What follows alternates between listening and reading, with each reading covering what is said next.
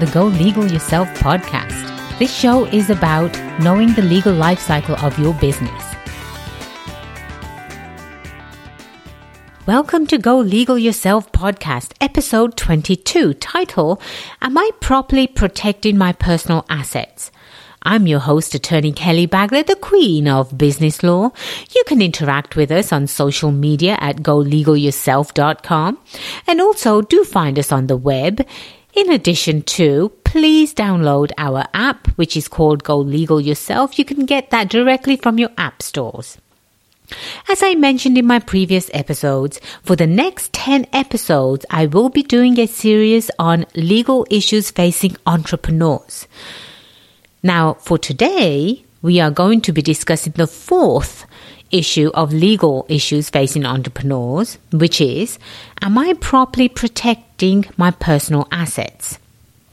It is always important for a company owner to keep their personal and business assets separate.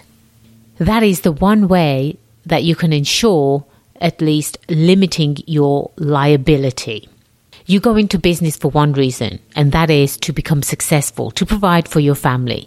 But if you don't follow the laws and you don't treat your company as if it's a separate entity from yourself, when you get sued, you are at risk of losing everything, including the home that you are providing for your family. So please be smart about this stuff and really educate yourself on knowing the ins and outs of how you should protect yourself so you can run a successful business. Now, the best way to do this is to maintain a separate business bank account, and which it only pays for business-related items and expenses.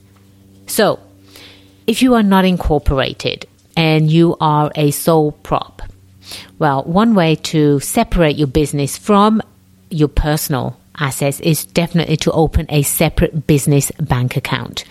I would highly recommend that you obtain an EIN, which is an employer identification number. That will be your social security number, if you will. That will be your business's social security number. And you can obtain one of those directly from the IRS website. You do not have to pay anyone to obtain an EIN for you. Any business that you do, any reporting that you do for your business, you will do it under that EIN number. So in order for you to open a bank account for your business, if you are not incorporated, then you will require an EIN number. And make sure that you actually get a business debit and credit card and a business credit card. It's very important. So this way you're really establishing that you do have a separate entity and you are treating it separately. In the event a creditor sues you, they may be able to seize your personal assets because you are treating your company as if it is just you. So again, one of the ways that you can do today to really protect your business and your personal assets is, if you don't have a separate business bank account, go open one today. Make sure that that's priority number one for you.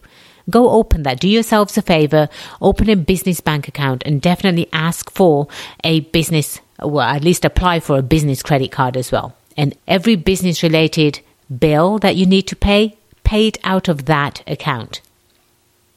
The other thing you really need to do is you need to have people that owe you money write a check in the business bank account name.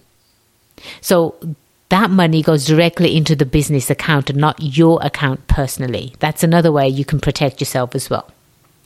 I hope that was helpful. Do take these steps because, again, we're here to help you succeed. We have your best interest at heart. And remember, the only way you become successful is if you make today the day you go legal yourself. I am attorney Kelly Bagler, the queen of business law, and it has been a pleasure being your host today. Until next time, cheers to your success.